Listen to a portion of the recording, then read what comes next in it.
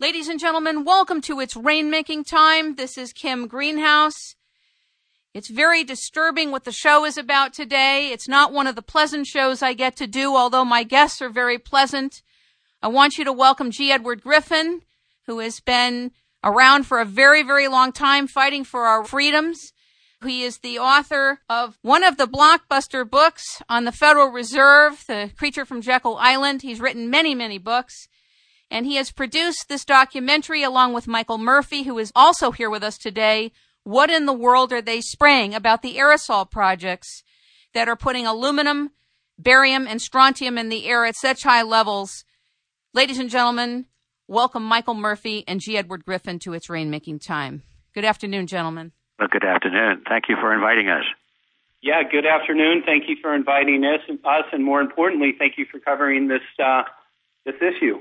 This is a very nerve-wracking issue to talk about because the framework for talking about it puts us in what is considered a conspiracy theory, and it's really not, because all we have to do is go outside of our homes or our apartments and look into the air, and if you wait long enough, you'll see these planes spraying these chemicals. Since you both produced this film, I'd like you to explain what led you to do this. And how did you raise the money to do it, which is the key to getting the word out? Well, Michael, why don't you start with that, because you had the lead in that part of the process. I can do that, and then, of course, you can cover the monetary aspect. Sure, because okay. I volunteered to raise the money. But essentially, the film started after I went down to San Diego at the American Association for the Advancement of Science meeting, and I listened to geoengineers talk about their models and plans to spray 10 to 20 million tons of toxic aluminum into the sky. Of course, I knew about what many were calling the chemtrail issue before this, so I thought it would be a great opportunity to learn. While I was at that meeting, I had a chance to speak with some of the leading geoengineers, and I asked each and every one of them if these programs were ongoing, because, of course, people have been seeing the trails in the sky for about 10 to 15 years, and they blatantly denied that it was happening. However, at the meeting, I had an opportunity to meet a lot of activists and a lot of people who were down there who had been studying this and researching this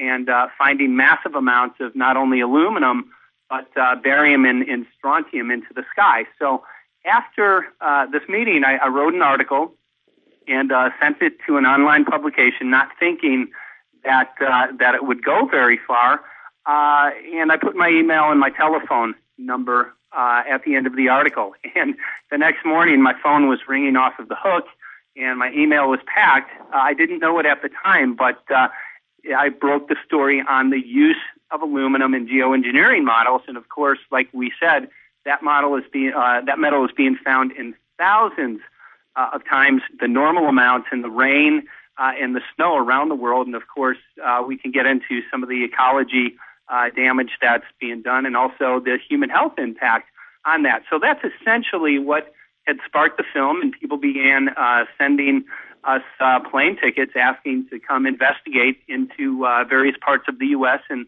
even various parts in the world. So the film really got started after we interviewed Mr. Griffin, and we all found that we share the same deep concerns, and he wanted to get involved with this project. And I'd like to pass the torch now to Ed.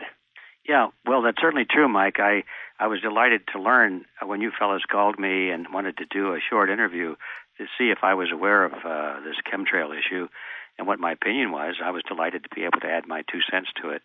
I had been following the chemtrail mystery, I guess you'd call it, for quite a few years. My common sense told me that that was a lot more than just ice crystals and vapor following jet engines. I mean, it seems so silly that you could think it was, just that when you look at those unique patterns. But I had not done any particular original research of my own. So anyway, when Mike and Paul Wittenberg came over and asked to do an interview, and I realized that they were on the track of this thing, I just felt that I wanted to help in some way. I wanted to be a part of the project if that could, assist it in getting further. Well, it turned out that when I asked the fellows what they needed, obviously all filmmakers need money. So I thought, well, okay, let's see what we can do. I committed to to send the appeal out to all of the people who subscribe to our weekly news service. We call it Unfiltered News. We have a pretty big following now all around the world. And I thought, I'll just put this out there and see if anybody's interested. And if they are, would they be willing to send us a little bit of money so we could pool it all together and come up with a production fund? You know, in the old days, when you produced a documentary film, you dug into your own pocket, you broke open your own piggy bank, and you funded it, or you tried to raise money from investors. And then you hope to sell enough copies of the film to get your investment back and possibly make a little bit of money to make it worth your time and your effort. Well, that model is not what is followed today. It's changed rapidly, especially when people are producing educational videos of this type, which are, have a crusade to them, which have a message. People want to get the word out, as they say. Now, everybody expects to see those available free on the Internet, up on YouTube and some of the other Internet sources. And that is great in terms of getting the word out and bypassing the media, but it's not so hot when it comes to recovering your cost of production. Correct. So we just dealt with that head on. We said, look, what we need is a lot of little people. We're not looking for big, rich people that want to send us huge checks. We're just looking for the grassroots, somebody who really cares. Send us a little money. We'll put it all together. We call them angels, or the real angels that wanted to help this project.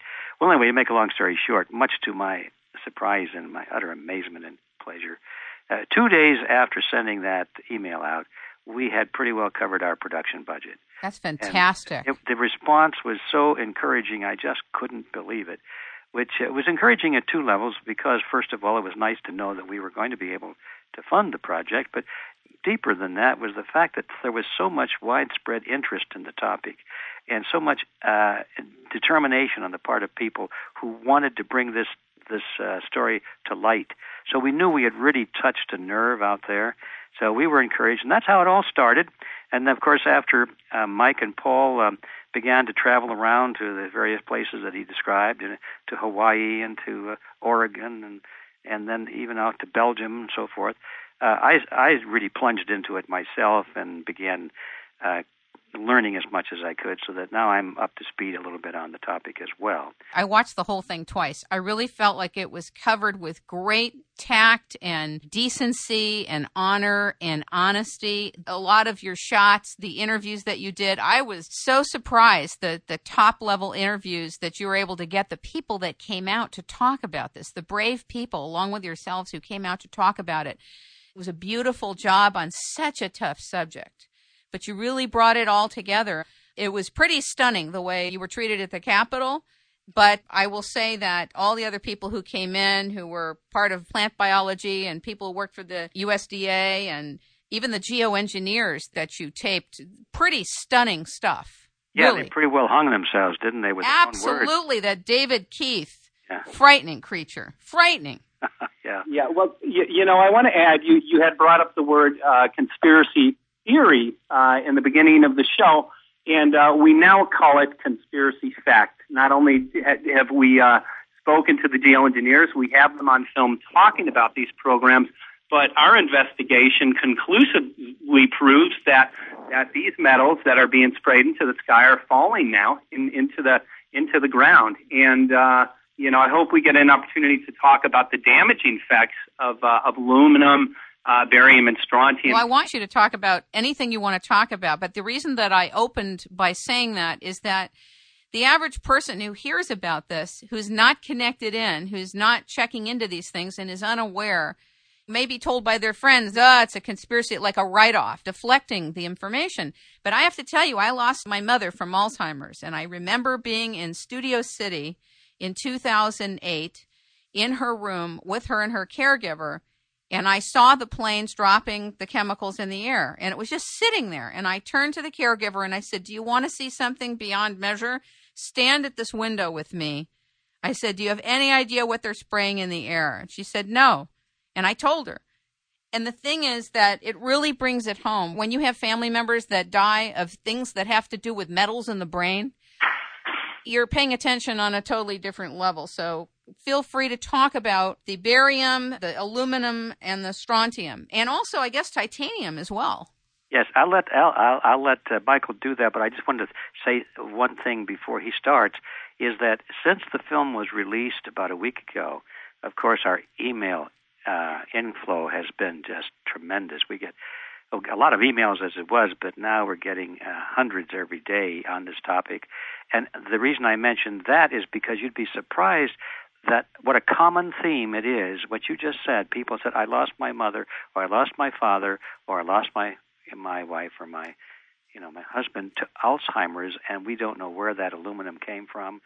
We know now that Alzheimer's is aggravated by aluminum collecting in the brain, and they all have the same story. That where did they get it? They weren't drinking soda pops. They weren't eating out of aluminum pots and pans. They weren't using underarm deodorant that is loaded with aluminum and the other usual sources that you expect. And they all have said there's only one place they could have gotten it, and that's from the air, because, boy, have they been spraying around here for years. I also wanted to tell you both that last year I began a climate change inquiry. I started with the first show that I did, and I really was a global warming proponent, meaning I had believed everything I heard. And I'm coming out and telling you this to tell you that 15 shows later, I am not on the side of global warming. There is no way that anybody can tell me now that there's a problem with the climate. There's no way anybody can tell me that they're spraying the air because of the climate. There is no way I accept any of that. Well, that's their official story, of course. And we decided not to really take that on. Yes, I understand. Topic, because it is a huge topic in itself. And it can be a derailing topic. It would get away from what this is. But I wanted to tell you that this is so interconnected. Last year, I found out that J.P. Morgan Chase, the head of the derivatives market, was part of the carbon exchange system along with GE. It's all connected. I'm sure that these spraying projects are deeper to something way more serious. But why don't you go ahead and share with the audience what the findings are? I guess I can tell you the story. In our first trip was up to Northern California in the Redding area overlooking Mount Shasta. And a few years back, they started noticing that things were dying off on the property and farms were not getting the yield. So some of the scientists in the area started taking pH tests. And what they found was absolutely shocking, because the pH had increased between 10 to 12 times the normal alkalinity. And that's just a huge jump. So they decided to look a little bit further and decide, try and figure out where this was coming from. And they started doing rain tests and also snow tests. And I'll reference one specific test. But again, they found massive amounts of aluminum, barium, and strontium. And within that combination, that will drive the soil to basic. Exactly what's happening. About 7 years ago, Francis Mangels, who is a retired USDA biologist, took a snow sample on the side of Mount Shasta, far away from any ski slopes or anything else. It was definitely within the nature. And Mount Shasta, again, is removed from any industry, and there should be zero aluminum on that test. And 7 years ago, he got the test results back from a government-rated lab, and he found 7 parts per billion aluminum, also strontium and barium. He repeated that test 1 year ago, and the numbers increased substantially to 61,100 parts per billion. What's the normal parts per billion, Michael? Zero up there. Should be zero. Should be zero. So what they're finding now, aluminum and, of course, the barium and strontium were extremely high. These metals have increased at the same time where the aerosol spraying has been reported, in some cases, up to 50,000%. It's deeply concerning. And I left that area really saddened because many people bought acreage out there, including Dane Wigington, who's in the film, and he had a dream of retiring on that property, and everything is beginning to die off on his property. So that means even drinking the water is dangerous. Well, it is, and people climb on Mount Shasta, and they use the snow to hydrate, and government action for drinking water is required at 1,000. This is 61,000 times that, and people are. They're drinking that, and it's literally poison. What do you suggest we do? Well, let me jump on that one. Obviously, we have to inform the public. That's the first step, because most people are unaware, and there are a lot of people who are still in denial because they say, well, that can't be true, otherwise our authorities would tell us, because they're so enamored with authority. They respect authority. They can't imagine that anybody with authority or with rank would deceive them. So there's a huge job for us out there just to make the public aware of the problem. But beyond that, then what do you do? Suppose 90% of the people were aware. It's still not going to change, because the ones in political power are the ones who are either aware of this and helping it, or they're choosing not to oppose it for whatever political or financial reasons there may be. And this is being done with consent of government agencies. So the people who are giving that consent or not prohibiting it have to be replaced. That's the bottom line, and that's the only reason we are interested in trying to spread the word, is so that we can create a better political awareness, so that the people who have allowed this condition to exist can be replaced by those who understand the problem and who are dedicated to protect us. The thing that I heard years ago was that when Dennis Kucinich, in his space preservation bill, one of the line items in the space preservation bill had to do with the aerosol spraying and chemtrails, and I was told that he was told that he better take it out of the bill. And so I think some of the elected officials who are supposedly representing us, if their lives are threatened or if they're getting word that their family members could be threatened, then the Congress can be influenced through fear. Oh, yeah, fear and promise of reward, too. It's the carrot and the stick together. I mean, look what happened to Dennis Kucinich, and I don't want to get on the healthcare thing, but that guy was standing up and standing up and standing up until Obama took him on Air Force One and negotiated with him to go for forced healthcare. And so here was someone who stood right to the very end, you see? If that can happen to Dennis Kucinich, how do we deal with that? Most people are not going to be willing to stand up for fear of their families being eliminated. Well, the time has come when people have to be willing to take that stance. So, I agree with you. We're fighting for our lives and for our freedom. I think our founding fathers faced that very issue when they stood up against King George.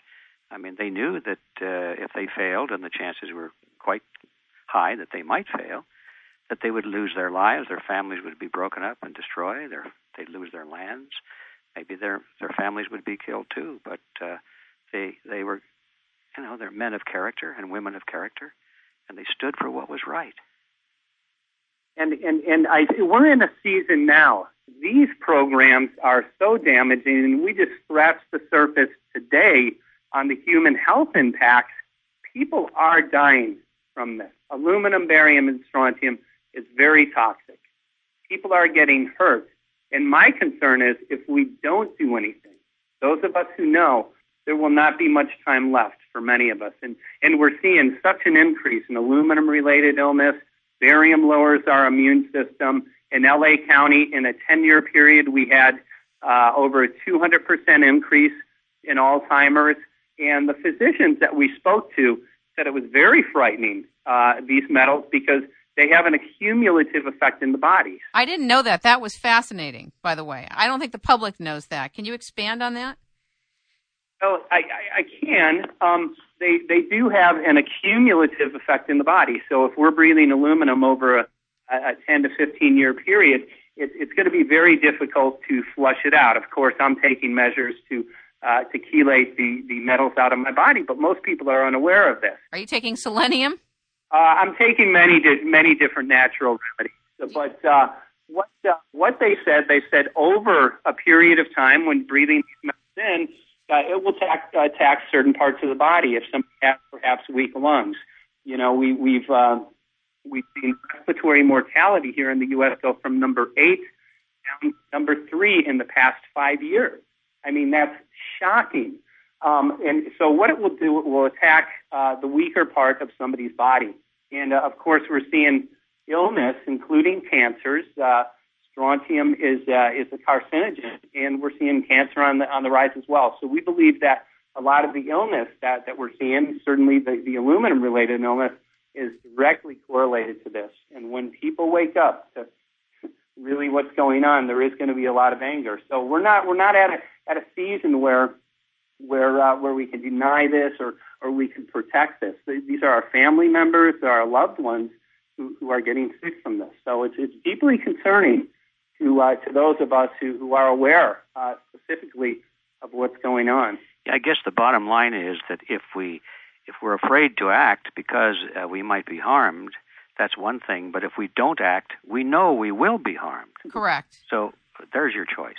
I think they're really going to push this under the climate change protection. They're really going to sell it this way. And that's where they're going with it. And I think that the fact that you actually taped being in Washington, D.C. and going up to the Congress people, that was really alarming how you were treated. I was so offended the way they treated you. I couldn't believe these people represent the people. To have brought something so serious, so vitally important, that's so obvious, and you were shunned. I couldn't believe it. There was a few people that were cordial, but most of them were totally rude to you. Yes, not only were they rude, some of them, as you saw, even ran away from us and stating that they were completely unaware of these issues. Of course, there have been many congressional hearings on the issue of geoengineering, and we were very professional and very polite the way that we addressed our public officials.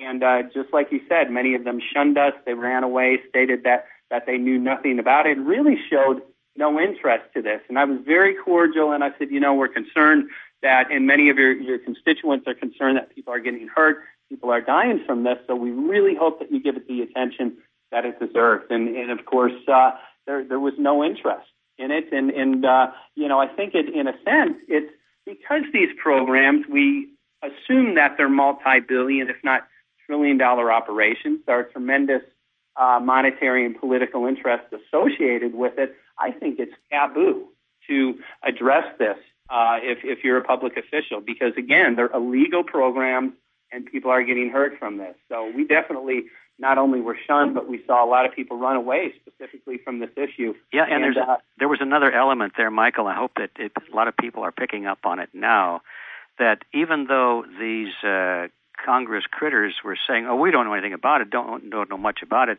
but most of them were willing to say, well, whatever it is, we certainly agree that it should be put under international control. Now, they did know about that, so you know that they knew a lot about it. Yeah, we don't know about it, but it should be controlled by the UN, which is kind of a revealing statement. And it's a very revealing statement. Yeah, with this last week, we saw that the United Nations, one of those meetings they had, declared a moratorium on geoengineering, and a lot of people were so jubilant to hear that. At last, I gotten a lot of emails. I said, at last, maybe there's some hope. Look, the UN has even declared a moratorium. Well, they don't know what they're reading. If you read the story carefully, what the UN has done is said we don't want individual nations to continue doing this like they have been doing. We want them to stop until we have total control of it so that we can conduct the operation. That's what it's all about, and people are so jubilant because they think, those wise people at the UN are putting a moratorium on it. I mean, that's not the way the real world works. I thought it was fascinating, too, that in the film you had talked about the paper called Owning the Weather by, what is it, Michael? Owning the Weather by, was it 2025? Isn't it 2012? No, 2025. It's 2025. Okay. Yeah. In expressed interest of our government, they want complete control of the weather. And often at times people say, well, why would a country want to control the weather? And I always say, think about the military power. Think about the interest that a certain country or a grouping, perhaps, people who are behind this world government, New World Order agenda. What if there's a country that doesn't want to comply with that? If you control the weather, you could literally create drought in that country and bring the country down to its needs. But then we also have to look at this new industry called the GMO, genetically modified seed industry. Yes. And if a country has drought conditions, then, hey, what a great opportunity for a company such as Monsanto. I think it's all connected. It's all connected. Speaking of the GMO, it's funny, I just invited Jeffrey Smith to come on, who's done a lot of work focused on GMO and its effects and what's going on around the world. What is your take on GMO as it relates to the chemtrail project? Well, my take on it, I don't think there's any across-the-board agreement necessarily on this part of it, but my personal take on it is that the GMO industry is either actively promoting this weather modification agenda, or they're certainly willing to take advantage of it, economic advantage of it, that's all. They're certainly not going to oppose it, because if you can create weather conditions or change the pH level of the soil so that normal native crops no longer grow, then the world is forced to go to these manufacturers who have created genetically modified seeds that will grow in this altered condition. So naturally, they have a tremendously strong financial interest in seeing this continue. I know that Raytheon owns Tesla's weather engineering patents. Well, that's correct. And Raytheon is connected into the HARP program. And, of course, the HARP program is in part weather modification, but there's also technology that most people are unaware of that linked to the HARP that can create earthquakes and also tsunamis. And it's very interesting because, of course, we've seen a tremendous increase in earthquakes around the world. And I'm going to use Haiti as an example. You know, Haiti had an earthquake, and the next day, the U.S. military had occupied it. And it was deeply concerning to many people because rumors came out, which I'm going to have to verify, that the U.S. military was on the southern coast of Florida prepared to do Haiti hurricane relief.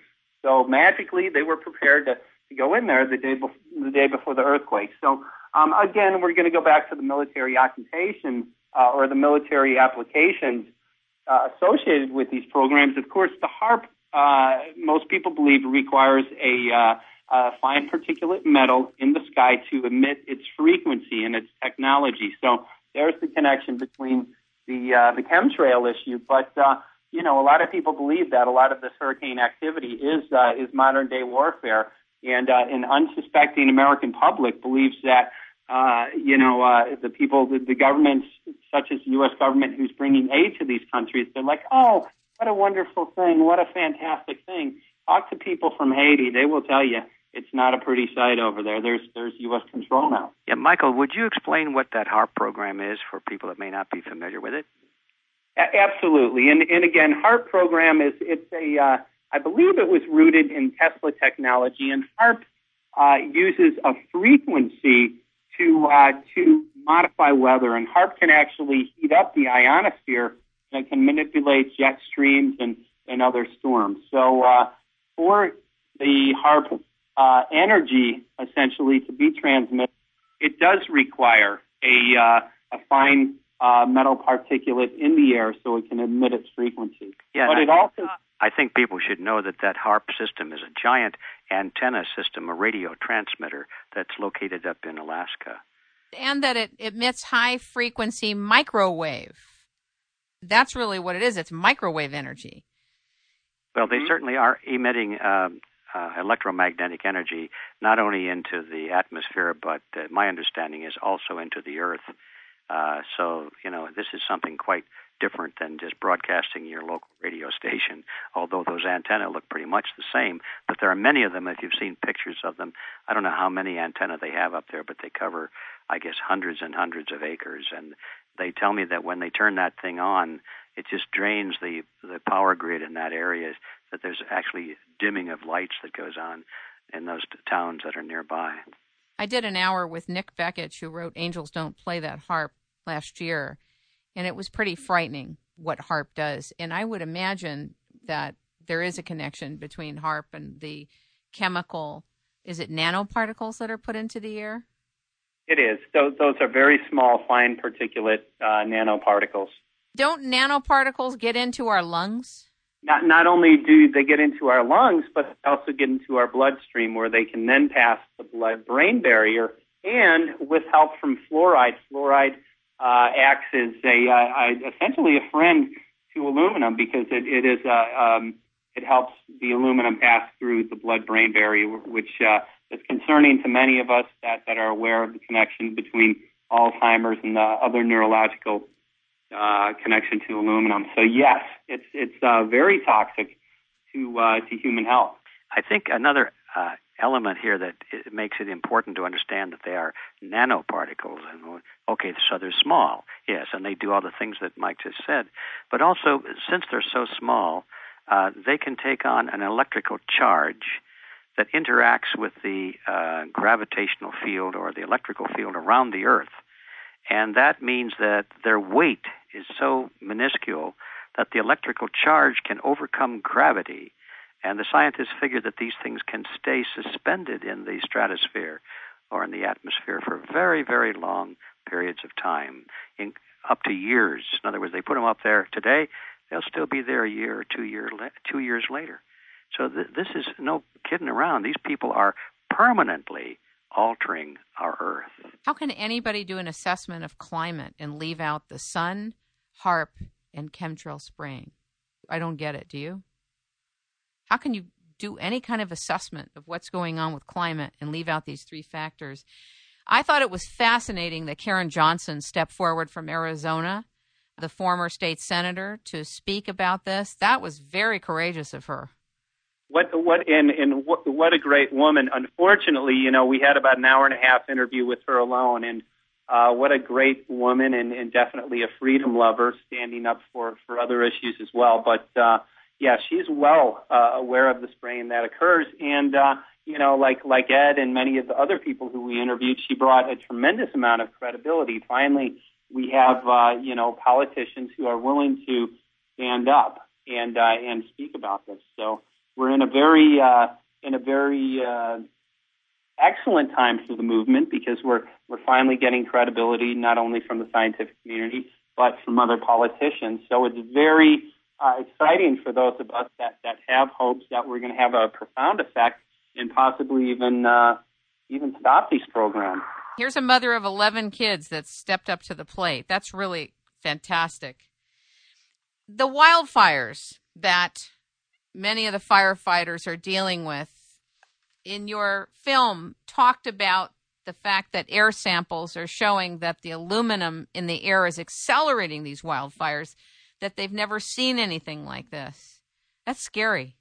Well, it is, and again, we're we hope to motivate some people, and I know a lot of people are going to be angry because wildfires have been becoming more intense over the past, since the inception of these programs, and aluminum again acts as an accelerant. So a lot of people are not going to be happy about this. Also, one thing that they are seeing in heavily wooded areas is an increase in fires. Why is that? Well, metal in the sky is a conductor, and during electrical storms with a lot of lightning, they're seeing a tremendous increase in lightning. So a lot of people who have had additional fires on their property are not going to be real happy when they find out why this is happening. Edward, I know that in the film you had talked about your initial impression of the chemtrails being pretty much in the NATO countries, but I think it's worldwide. I have friends in New Zealand who said they spray like crazy there. In Australia, it's all over. Yes, it is. And when we say the NATO countries, I don't recall what nations are actually signed up. I know the number has been increasing. But anyway, these are mostly nations which are centered around the political hub of the United States and Great Britain. So that would include New Zealand and Australia, former British dependencies, and Canada, the United States, and of course all of the NATO countries in Europe. Now, relatively recently, we understand that some of the former countries behind the Iron Curtain, all of a sudden, the minute they have started talks with NATO to be included in NATO, almost the same month, they say, that chemtrails have been started in those countries, like Romania, for example. Wow. Yeah, and in fact, I got an email just recently from some persons that they've never seen chemtrails there until the month that they were saying, yes, we want to be part of NATO. And all of a sudden, bingo, there they were. So I don't know what to say. That's a clue. That's all we can say. There's some kind of a political grouping up there, and it's well underway. I think the most shocking part of all of this is that the officials everywhere are denying that this is happening, and it's been going on for at least 10 and probably 15 years. That fact alone should really worry people. What else do you think can be done right now? Besides informing the public, how would we hold our leaders and our elected officials accountable? I don't think we hold them accountable. The ones that are there, we have to replace them. They're absolutely beyond being held accountable. They've sold their souls. There's no way you can reclaim them. They'll never be accountable, those people. They have to be replaced. That's a pretty hard line, but I really believe that. You know what was so shocking to me watching this film, the part when you went in to talk to the congressmen and women? That there's a distancing. They have no connection to what you're talking about. They have absolute zero interest. They could care less. Right. They totally act like they're doing you a favor to give you a second of their time. I watched them walk past you. It was disgusting. Disgusting. And yet, what is more important than our air, our water, our seeds, our food? Seriously. And our health. If you're a congressman, the answer would be your job. Then I agree with you. Most of them have to be replaced. I mean, they've already demonstrated that they can't be trusted. We know that they're well enough informed to understand basically what's going on. We know that. So when they say, I don't know anything about it, we know they're lying. And secondly, even those that do say, I know about it, they don't want to talk about it, or they say, well, we're holding hearings on it and so forth. I mean, they've already sold their souls. So I don't even know why we bother trying to make them accountable. We just have to find people to replace them, that's all. And I think the only reluctance that up-and-coming leaders and elected officials would have, it's all about comfort. They may not want to be associated with something this heavy. Literally, you can go out in L.A. and watch this. I could probably take these Congress people out in L.A. and say, I want 2 days of your time, and they could see what's going on. And this is not rocket science. This is not UFOs. This is right there. Yeah, it's right there in Washington, D.C. They don't have to come to L.A. to see it. That's true. And you know, you said something very important. They don't want to cover this. And I don't want to cover this. I would never want to cover an issue like this. Unfortunately, this issue has come to me. I cannot walk outside without breathing in massive amounts of these toxic chemicals. And it should not be happening, and I have to do something about it. So the point is, I believe that I just look into the future in 10 years, and I don't know if many of these people walking around are going to be alive, and that's how serious it is. So no, we don't want to deal with this, but we have to, because each and every one of us is so deeply affected by this. We really are, and I don't think that there's a greater issue at hand. Ecosystems are dying, fish are dying, wildlife is dying, and people are dying. It's time to deal with this. We cannot afford to ignore it any longer. I think it was also very interesting in the film that the geoengineers are totally disconnected from what they're talking about, and that they're using Carnegie Mellon as the, quote, experts on health. Quote, Carnegie Mellon has said it's okay. So basically, there's not a problem. I'm not talking about everything they said, but basically the fact that they could even use Carnegie Mellon as the be-all, end-all of health managers, science. A lot of these geoengineers are totally in their heads. They can't possibly be dealing with reality to not be looking at what these metals do to the human body and ecosystems. They can't. And I'd like to address that first, and then I'd like Ed to address part of this, because he brought something up to our attention in the final days in the edit. And Dane Wigington, who is a solar expert in the film, asked David Keith, so what would dumping 10 to 20 million tons of toxic aluminum into the sky have on human health? And David Keith looked and he said, well, I want to point out sulfur was the initially in the models. Now it's aluminum. And he said, well, we've done a lot of studies on sulfur, and it's not, not too damaging to human health. And then Dane said, I'm not talking about sulfur. He said, you were talking about aluminum. And David Keith took a deep breath. He swallowed, and he said, well, aluminum, we've only begun to research and publish nothing, so there's something terrible that we could find tomorrow. And Ed found something, thank God, right before we finished up the film, and perhaps you can talk about those studies, Ed. Well, yeah. One of our readers sent me a whole bunch of email links to scientific papers that were actually published on the Internet, if you knew where to go find them. And they were published by government agencies. There was one very important one that was done by the United States Air Force years ago about the possible toxic effects of aluminum particles in the air.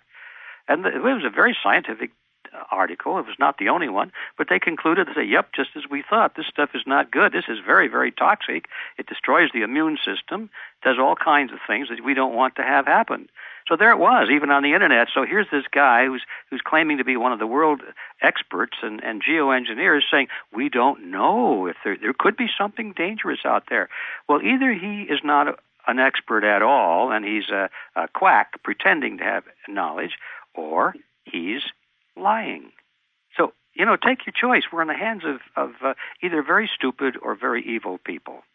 The thing that was profound was the level of disconnect in these geoengineers. They're totally disconnected from the ramifications of what they're doing and proposing to do. It's unbelievable to observe this, and I hope everybody buys this film. You've got to see what in the world are they spraying. It's imperative. Buy it. Go ahead, Michael. Well, yeah, I'd like to touch on the mentality within these the geoengineers, and the benefits were very few. There were like 3 benefits. One of them was cooling the planet. I question if that's even a benefit, but there were about 14 risks that were listed that they discussed. Some of those were droughts in Africa and Asia. Other ones were ozone depletion. Once you start, it's going to be very difficult to stop, even if you can, in immediately warming the planet after stopping these programs. But this is their mentality. They say, and David Keith compared geoengineering to chemotherapy, and he said, geoengineering is like chemotherapy. Nobody wants it, but if we have to use it because it may negatively impact many things, and some people may extremely be negatively impacted, but we may have to use it. Listen, I'm never going to use chemotherapy because I know that there are natural cures out there, but that's their mentality. They're saying, well, sure, some people are going to be hurt, but we may have to use it, and that's how they're selling it to the public. And I believe there are very strong links to depopulation and eugenics, and I want to bring up Bill Gates, who is a heavy funder into geoengineering, but I know Ed talks about the collectivism quite a bit, and perhaps you can touch on that, Ed. Well, in terms of what, Mike? In terms of shortening lifespan?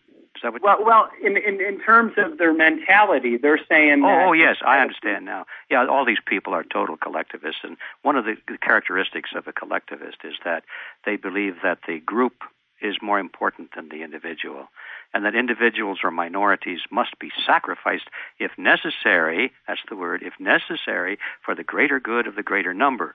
Well, all of the greatest crimes of history have been, or at least modern history, have been committed under the name of this was good for society, this was good for the nation, this was good for humanity or mankind. Okay, we had to kill a couple thousand people, too bad, but look at the greater good we did. This is the mentality of collectivism, and it's just everywhere you look in this geoengineering topic. Don't you think the Air Force is doing this project? Seriously. Don't you think the Air Force runs this project? Or the Navy? Seriously. Well, this is a multi-billion-dollar, and it's a worldwide program. So it's not any one entity. There are many different corporations and many different facets. I think it's safe to assume in government, different government agencies with this. With that being said, many people have photographed KC-130s and KC-10s doing the spraying. So, yeah, there's definitely military and Air Force involvement, but I think it goes much deeper. My own view on that is that it's likely, and I can't prove this, but it's likely that they have retained third parties, corporations, or contractors, as they now call them with the CIA. If the CIA doesn't want to do a job because they're afraid that if it's bungled and they're exposed, it'll come back to the government, they don't do it themselves. They hire some front corporation or some company which they create as a front, and then they give them a contract, and then they do it. I think probably that's what we're looking at here.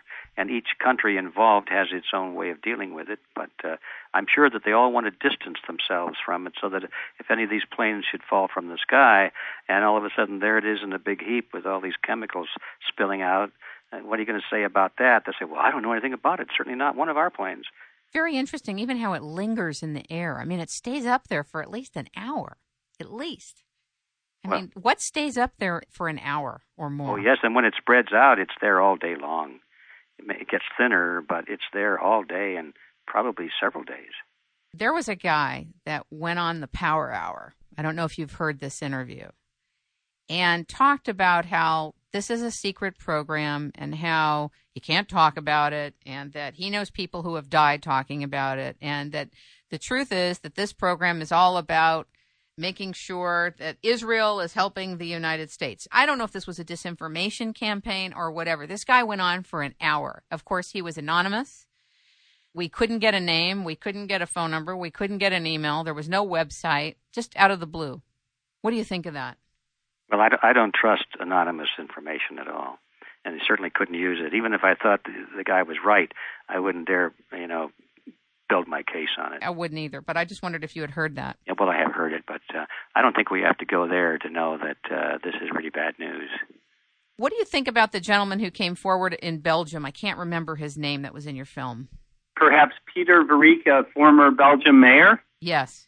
Well, Peter has done a lot for the movement, and he, when we were in Belgium, he flew me out there to speak at the first annual chemtrail symposium. So we brought people from around the world, politicians, scientists, and other people who would speak on this. So he's done a lot in terms of increasing awareness. So I think he's done a lot in that capacity. I think that's pretty good for him to stand up as well. I mean, these programs are going on all over. Do you think that leaders of most nations, and I want both of your answers on this, know about this? Go ahead, Mike. You first. Well, a lot of people say, does our president here in the United States know about it? Do these people know about it?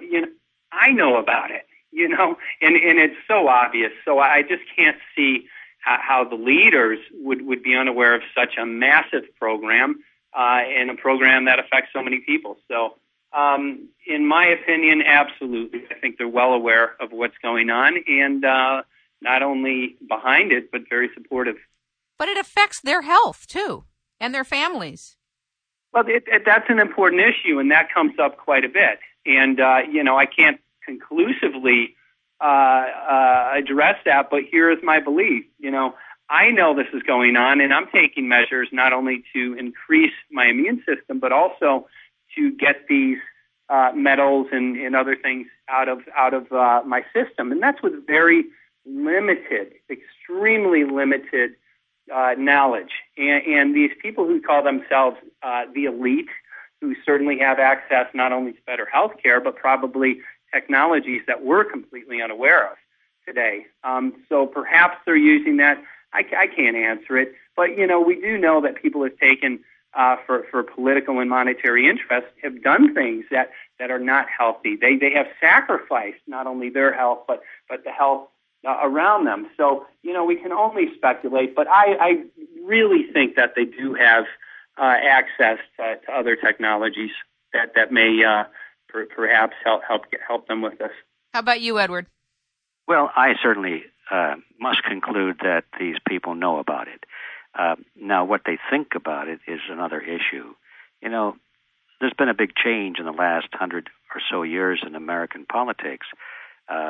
People in Washington used to think of themselves as representatives of the people. Now I think they think of themselves as leaders of the people. There's a big difference. Right now I think they think it's their job to lead us and to tell us what to think and to make our decisions for us because we are too damn dumb, in their view, to really know.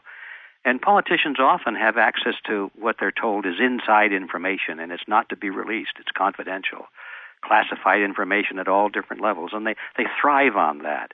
So they get these private briefings, and that doesn't mean they really know anything. It's just what they're told in these private briefings.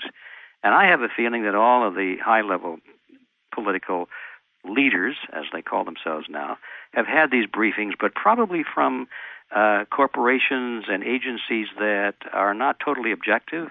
They probably told these people that this is in the best interest for mankind, that we're controlling global warming, and that the stupid people out there will probably think not well of it, so we mustn't let them know right away. We have to sneak up on them, not give them a voice, and so forth. And they probably say, oh, yeah, I understand. Yeah, it's our obligation to mankind to not let this out into the public. I think something like that is going on. Wow. Well, you're probably right, like 100% right. Is there anything else you'd like to say, gentlemen? Well, I'm just hoping that people will take an interest enough to want to see our video. We put a lot of time, and Paul and Michael did a lot of time putting it together, and we'd like to invite people to take a look at it. Come on to our website, which is realityzone.com, and once you get there, you'll see a big banner with the picture of the video. What in the world are they spraying? And get a copy. And, of course, we want people, after they get their copy, to feel free to make as many extra copies as they wish and distribute them free to their friends. That's awesome. That's really awesome. How much is it to buy the film? Well, if they're just buying and that's the only thing they buy, let's see, it's $19.50. But if they're buying anything else from the catalog, and most people do because we have about 100 other items, then the price drops down to around $15, something like that. And that can be had at realityzone.com, and the title is What in the World Are They Spraying? And should they also check out geoengineeringwatch.org as well? Well, sure. There are so many other good sites. We think that, people should spend a little time researching this on their own. It's all going to be pointing in the same direction. I just want to back up what Ed said about going in and researching and getting knowledgeable about this issue. Again, it affects each and every one of us so dramatically, and I have deep concerns that if the spraying continues for more years, that the impacts are going to be greater than ever imagined. So I just want to encourage people to not only get educated about this, but please get active. Use whatever gifts, whatever skills you have to address this issue. It's extremely important. We're in a very vital time, not only here in America, but worldwide. So please get active within this. And that's all I can say. I'm very concerned. So I'll add to that. The best way to get active with a program that's being put together right now, with a whole list of projects that you could jump into right away, is to come into the Coalition Against Geoengineering. We put that together just for people who want to do something about it, not just know about it, not complain about it, but to go out there and start to change public opinion, go out there and start to put pressure on the political offices and to change the nameplates on some of those political desks. So anybody that wants to really do something about it, please consider coming to Coalition Against Geoengineering.org. And the ORG stands for organization. And you'll see a lot there. We're just building the website now, but it's already up and running. So if you want to roll up your sleeves and come to work right away, you'll find plenty to do at coalitionagainstgeoengineering.org. This should be one of the main line items for our congressmen and women and our senators. Yes. This should be one of the main causes of concern for every president of every country. And I really want to thank you both for the courage and your willingness to roll up your sleeves and go to town and deal with this directly. I really appreciated watching the film. And G. Edward Griffin and Michael Murphy, thank you for being a guest on It's Rainmaking Time. G. Edward Griffin, I do want to do a segment with you on the Federal Reserve as soon as you're ready. All right. And thank you both for being on the show. I'm always ready for that. I'm ready for that as soon as possible. Thank you both. All right, thank you. All right. Well, thank you so much. All right, goodbye.